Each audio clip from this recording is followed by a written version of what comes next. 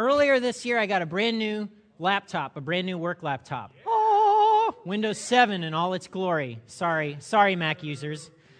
And right before this month started, the folks in G-Town came to me and they said, we would like to project something every week in the month of October. Could we borrow your laptop? Well, knowing, of course, as a pastor that God wants me to share, I knew what the answer was already, but I had this internal struggle. So I was like, well, sure, yes, of course you can have my laptop. But then I had that little voice, that's in the back part of my mind, which was, unlike the grown-upville, they do a lot of like running and jumping and bumping into things. And they use these little wobbly tables to put computers on. And what if it falls? What if it breaks? What if it's damaged?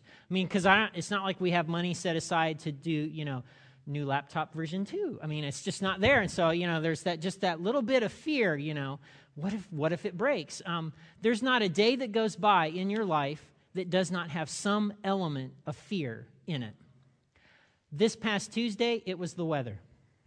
I got to go to the Garden Gate preschool Halloween party, and the teachers had drafted me to be a Halloween helper for their Halloween party, which was Tuesday afternoon. I don't know if you remember Tuesday afternoon. It was the big windstorm of death with all the tornadoes. Okay, so we show up, and we're dropping our kids off, and Mrs. Sims in her sing-song voice goes, now, parent helpers, we're just going to do our party right away because there's storms coming, so we want to get it in. So if you could just stay now. And I'm thinking, trapped. Okay? And so I get my stuff that I was supposed to bring, and we go in, and we're trick-or-treating in the courthouse. And Mrs. Cox is right by me. We all have to hold the hands of preschoolers. We're going through the courthouse to do our trick-or-treating. And, remember, what do you say? What do you say? What do you say? What do you say, Maddie? Trick or treat. Okay, good job, Maddie. Okay, here we'll go to the next one. So we're going around, and Mrs. Cox gets a phone call, and it's her daughter who's at one of the high schools. And she's like, Mom, there's a tornado coming at the school. What do I do? Honey, you need to do what the teachers tell you. You should go, where do you go? Okay, well, Mom, they've got the alarm. I got to go. Click. Okay? Yeah, see all the moms that have teenage children, your heart just leapt, okay? The rest of the trick-or-treating, Mrs. Cox is having to fight back tears, and I'm having to, she's going to be okay. It's going to be okay. Let's sing Kumbaya. Everybody, Kumbaya. It's going to be okay. It's all right, And it wasn't until 30 minutes later when her daughter called back that she could breathe again because, it activated the fear thing. What if the tornado hits the school? What if my daughter? What if she's got? What if, what ifs? What ifs are everywhere. Think back to your first job that you had. There was a little bit of an element of fear at that first job. What if they don't like me? What if I stink at what they hired me to do? What if I don't do a good job? Or think about your first day of school. Not for you, but there was an element of fear for your mother, right?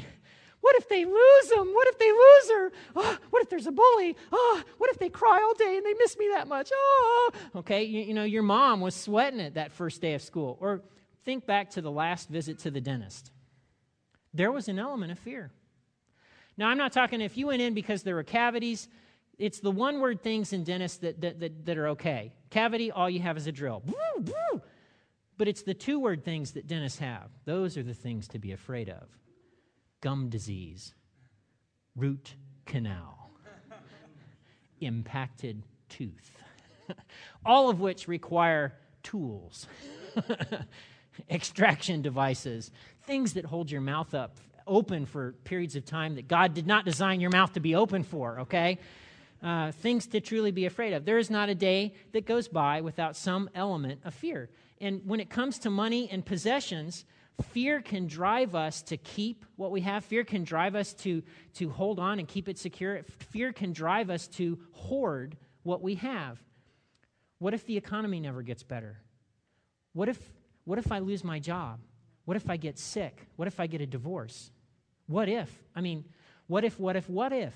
Now, before you dismiss these what ifs as being a little bit irrational, consider this fact. In 2002, 90% of all bankruptcies in the United States were due to one of three things: a job loss, a divorce, or a major illness. Which fears warrant your attention and which ones are benign? And how do you sort that out? And here's something.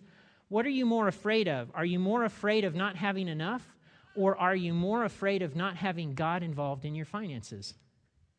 Today, I want to suggest to you that it's actually smarter, it's actually wise to fear not having God involved in your finances more. I want to suggest that to you. Because of all the things to fear, that should be the thing that concerns you most. Going it alone financially. Going through life and keeping God out of your financial picture. Why? Because when you're faithful, God will provide what you need. When you're faithful, God will provide what you need. That's the promise of Matthew 6. You know, Matthew chapter 6, Jesus goes on this little thing about birds and lilies and all this, flowery stuff. But the point of it is simply, don't worry. Don't worry. In essence, in Matthew 6, what God is saying to you and God is saying to me, hey, look, if you'll put my needs first, if you'll go about meeting my needs, I'll go about meeting your needs. And that's in essence what God is saying. And so just to show you how true that is, I want to look at a couple of stories in the Old Testament that involve two different women who desperately needed help. And God provided what they needed.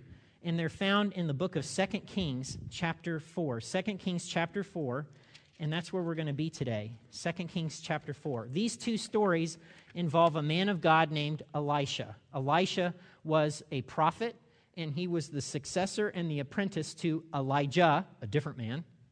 And Elisha was assigned the task of being a prophet to Israel, the northern kingdom. And God gave him this message. Go to Israel and tell them this. I am so upset with you, I'm going to nuke your face off. I'm going to send the horde armies of Persia, and they're going to wipe you off the face of the earth. Repent. His was a popular message. In fact, he was getting asked to speak all over the place, $1,000 speaking fees. No, okay? It was a hard life if you were Elisha, okay? Because at the time, everyone, most of the people in the northern kingdom, most of the people in Israel were actually worshiping Baal. Even the kings themselves of Israel were worshiping Baal. So it was a tough time to be a loyalist to God. All right? Well, that's where we pick it up, and that's chapter 4, verse 1. One day, the widow of one of Elisha's fellow prophets came to Elisha and cried out to him, my husband who served you is dead, and you know how he feared the Lord, but now a creditor has come, threatening to take my 2 sons as slaves. Josephus tells us that this woman is actually the widow of Obadiah. Obadiah was the servant of King Ahab, and he was the guy who risked his life to save 100 prophets from Jezebel, who wanted to have them all taken up in a line and killed because she was sick and tired of hearing repent. She didn't want to hear it anymore. She wanted them all killed. And so this man, Obadiah, borrowed some money, according to Josephus, and used that money to help maintain them and keep them safe while they were hiding from Queen Jezebel. And so apparently he's died, and now the creditor has come expecting payment for the money that was borrowed. And in ancient Israel, they had this wonderful system called debt slavery. It was really cool. If you couldn't pay the debt, you could just become a debt slave. It was a common practice, and it was commonly abused. In fact, when the Israelites were coming back to their territory after being in exile for 70 years, here's the percentage. 1 out of every 5 Israelites was a debt slave. 1 out of 5. Okay? And so here's the story and how it unfolds, and that's verses 2 through verse 7. What can I do to help you, Elijah asked. Tell me, what do you have in the house? Nothing at all except a flask of olive oil, she replied. Verse 3, and Elisha said, borrow as many empty jars as you can from your friends and neighbors. Then go into your house with your sons and shut the door behind you. Pour olive oil from your flask into the jar, setting the jars aside as they're filled. So she did as she was told. Her sons brought many jars to her, and she filled one after another. Soon, every container was full to the brim. Bring me another jar, she said to one of her sons. There aren't any more, he told her. And then the olive oil stopped flowing. When she told the man of God what had happened, he said to her, now sell the olive oil and pay your debts, and there'll be enough money left over to support you and your son. This miracle happened behind closed doors. No one saw it but the woman and her 2 sons, and no one would know about it but the woman and her 2 sons, and now all of us, because it's recorded in Scripture. She used what she had, she got help, and God intervened. This woman, even if she wasn't Obadiah's wife, was clearly a loyalist to God. She was faithful to God at a time when so many other people weren't. And because she was faithful, because she didn't bow down to Baal, and because she had a need, God met her need. And the implication of this story is that it's kind of reaching out of the text, and it's wanting to grab hold of you and grab hold of me and say, look, here's this just anonymous woman from nowhere in Israel. And she desperately needed God's help, and because she was faithful, God came in and God met her need. And if she could count on God, you can count on God.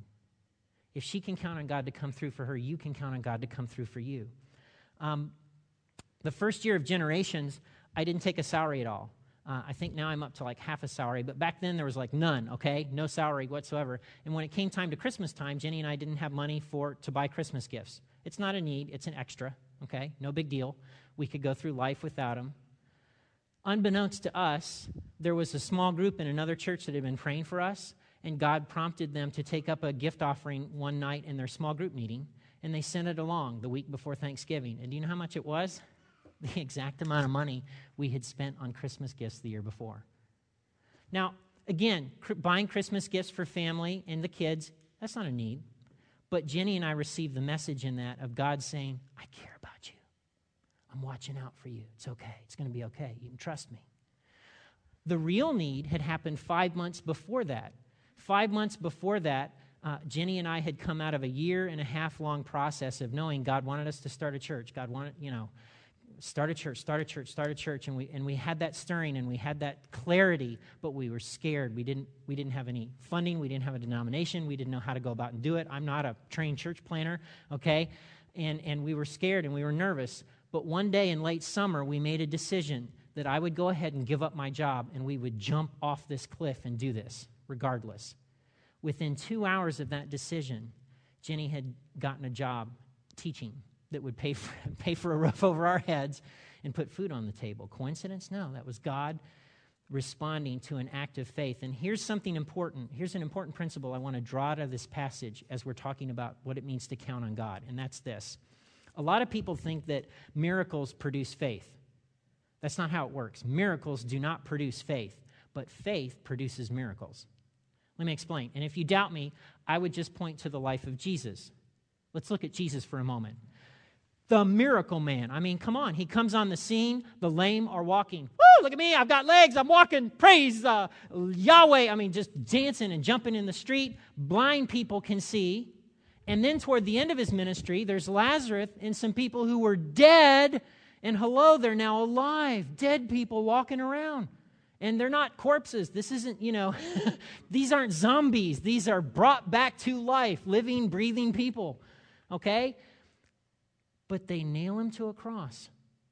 In fact, there's this point in John's gospel where Jesus says something that's a little weird, and the bulk of the crowd get up and they walk away. And Jesus turns to his disciples and he says, you're not going to leave too, are you?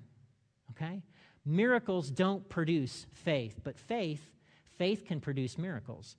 We see that in Joshua in the Israelites. They're told, cross the Jordan River. This is in the book of Joshua. And they get down, they're going down into the valley, and they get to the point, and the water is at flood stage, and it's whirling past them. I can't imagine looking at that water and thinking, cross the Jordan River. And they had a moment. We're going to stop, we're going to go back, we're going to do what God told us. What are we going to do? So they take literally a step of faith, and the priests step in the river. And you know what happens? The water drains and stops flowing. There's some blockage upstream that God had arranged. It was a miracle. But it didn't happen until they took a step of faith. It's called a step of faith. A step of faith shows God that you're taking him seriously. A step of faith is the soil in which God can actually grow a miracle. There's a second story here in chapter 4. I don't want to read it, so don't bother showing all those verses because there's like 35 of them. All right, but I want to tell you about this other woman. There was a woman from Shunem, a village called Shunem. She was well-to-do. She was wealthy. And she knew of Elisha.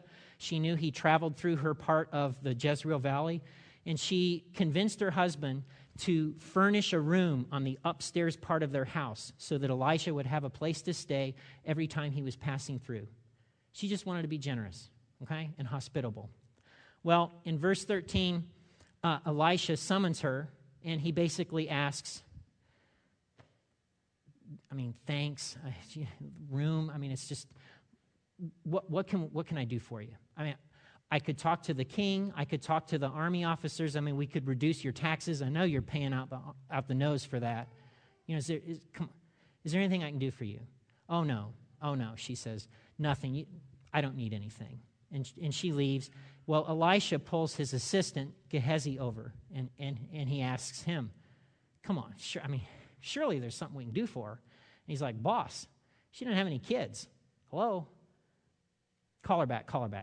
So she comes back up into his room, and he's like, honey, this time next year, God's going to give you a son. I'm sorry? Yeah, God's going to give you. And sure enough, a year later, she gives birth to a healthy baby boy. But here's where the story turns. A few years after that, that same boy is working out in the fields with his father and with the servants. And the text tells us that he grabs his head and he starts shouting, my head, my head, and he collapses.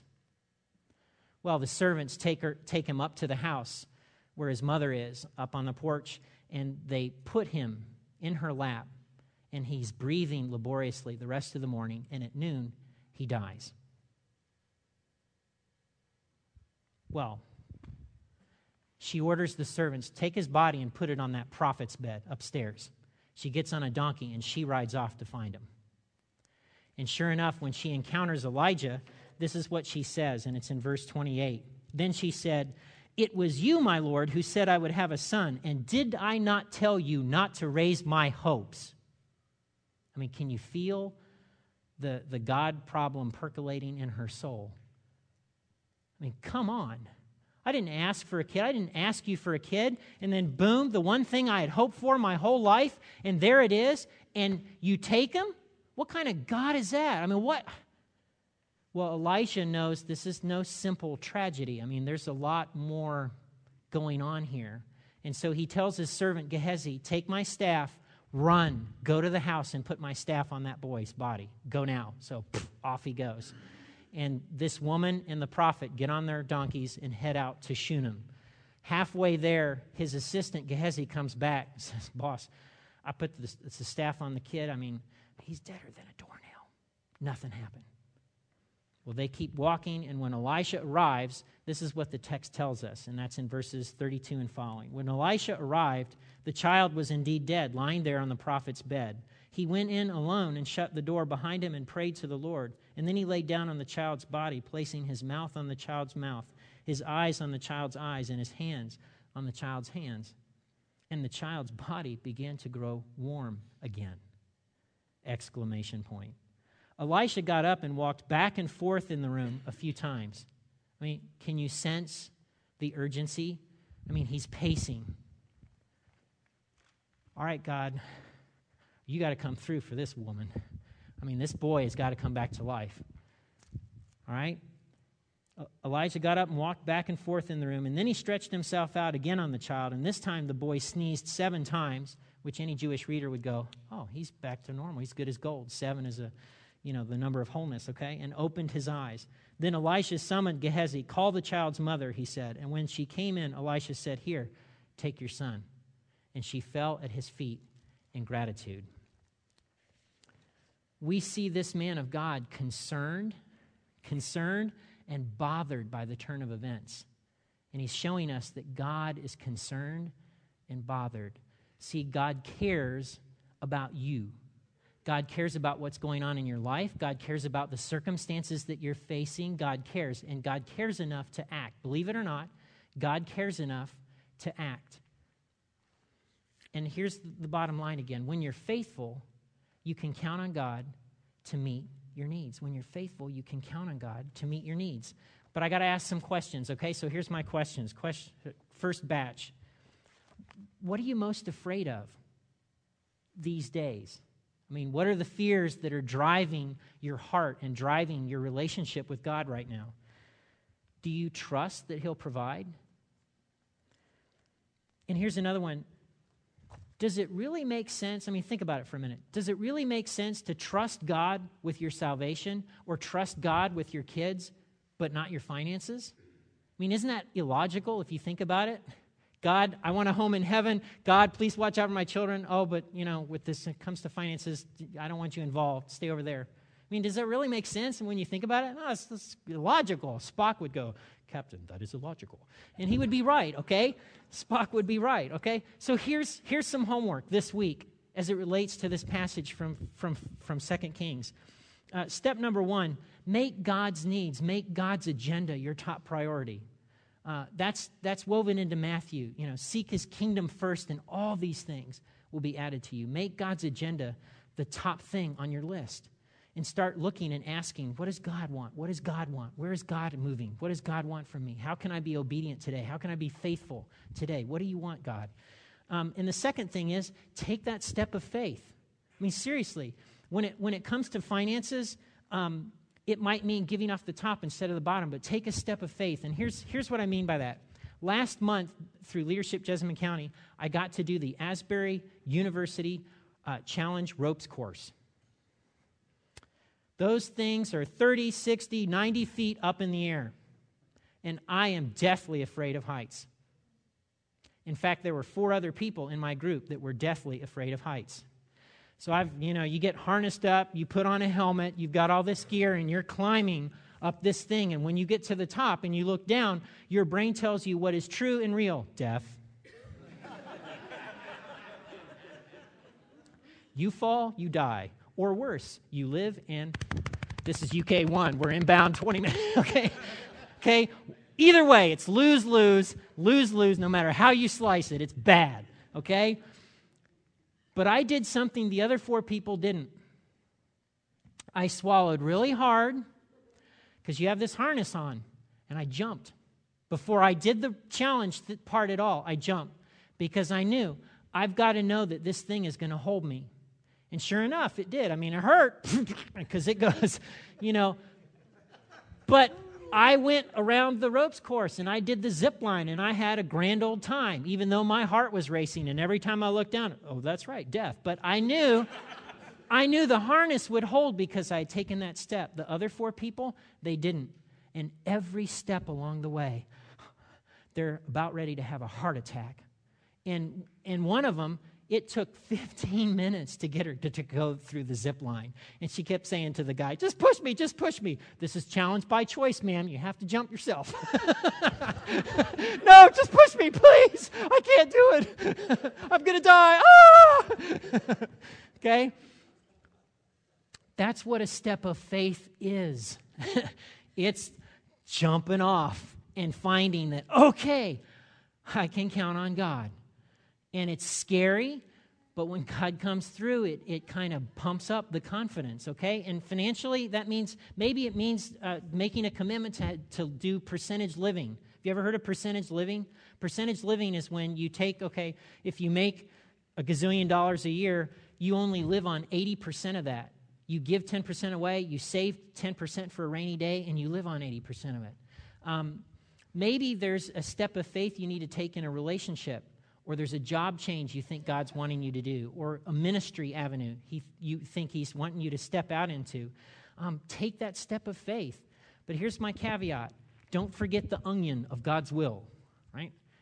Onion? What is that? Well, I like to think of a 3-layer onion, and it's kind of a thing that can prevent real big disasters most of the time. And the onion is this.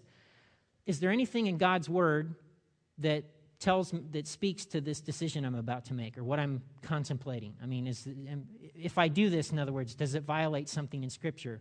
Or is there something about Scripture that comes into play with this decision? And then the second thing, have I prayed about it? Not just once, in the car, driving down the road real quick. God, I need to know, okay, great, thanks.